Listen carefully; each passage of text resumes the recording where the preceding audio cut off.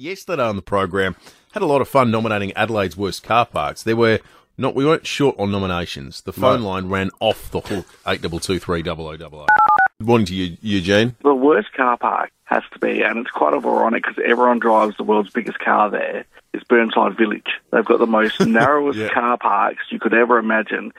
Phil has called in from Henley Beach. In a shopping centre. I was particularly on the side, the Grange Road side. Margaret in Ingle Farms called in. 6 years ago, we were at North Park with my husband. We were having coffee. We get out and we see this sign under our windscreen wiper. So I thought, yeah, right. So a young couple had seen the incident and got the registration number. A big white four-wheel drive pulled in beside my Falcon and thought, oh, I can't get out of here. So he backs back and puts a big scratch right along my passenger side.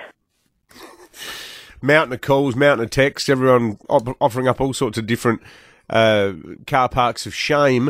Well, one person who's got a fascinating theory about all of this, and it's not a theory based on a hunch but on evidence, is Susanna Kohler, who's written a terrific piece for drive.com.au saying that it's not so much that the spaces are getting smaller, but that the cars are getting bigger. Susanna, good morning. Thanks for joining us. So, pleasure. Thank you for having me. I had a look at your piece overnight, and it's been a long time since Australia sort of dusted off its guidelines for how big car park spaces should be, isn't it? Absolutely. So I kind of had the same feeling as your listeners. I've spending a lot of time in cars, obviously, with my work, and going in and out of car parks going, are these shrinking? Because I feel like I can't even get out of my door when I park the car, particularly in those underground shopping centre car parks. So I thought, why not call the people in charge? It's an organisation called Standards Australia. They set those standards. And they told me that it's not so much the car parks are shrinking, but the cars are getting bigger, and we haven't updated our standards in Australia since 1993. So obviously there's a little bit of room for us to improve those standards when we have such massive utes and SUVs taking over the road. So thinking back to 1993...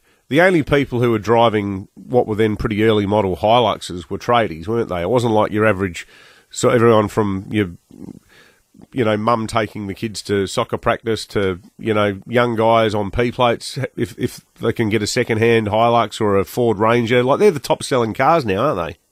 That's it. So utes have become, not just a tradie car, but a family car. And even then, back in 1993, I crunched the numbers. The Hilux back in 1993, it wasn't small, but it was still under 5 metres long and less than 1.7 metres wide. The Hilux of today is 5.32 metres long and nearly 2 metres wide. The changes are dramatic, even to the cars that have been on the road for that long. And so people are, getting in and out of these car parks that have been around since the 90s, and really struggling to, make it around corners to get into car parks that once would have been plenty of room. So really, I think we need this update. And so Standards Australia actually has acknowledged that that update needs to happen. And there is currently a move to increase the length of off-street parking spaces. So at the moment, the standard is 2.4 to 2.6 metres wide at a minimum, depending on location, and 5.4 metres long, but they're actually moving to increase that to 5.6 metres long, which would be helpful, I think, but possibly still not enough. Well, the length is really interesting because the other category that's exploded, and, having a bigger family, I now drive a Kluger hybrid, but that car is so long, and often when I park, you feel like your bum's sticking out too far in the car park, but, that's more of a problem for other motorists. But if you're trying to park it on the street, if anyone has even marginally sort of overstepped the line at either end of your front or your rear, you've got a hell of a job actually getting it in. Well, that's it. And I think as well, it does create something of a hazard for pedestrians, for cyclists. We've got e-scooters now on the roads, things like that, and they have to kind of veer out into traffic, particularly when you're parking, as you said, on the road.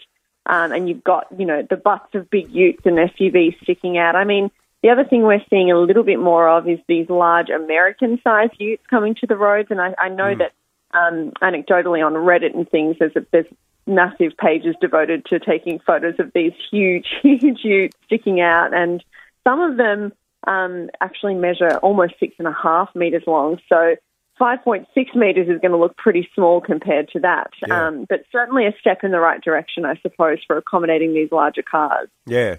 No, it's a great piece, Susanna. Susanna Kohler there from drives.com.au. Thanks for talking to us this morning.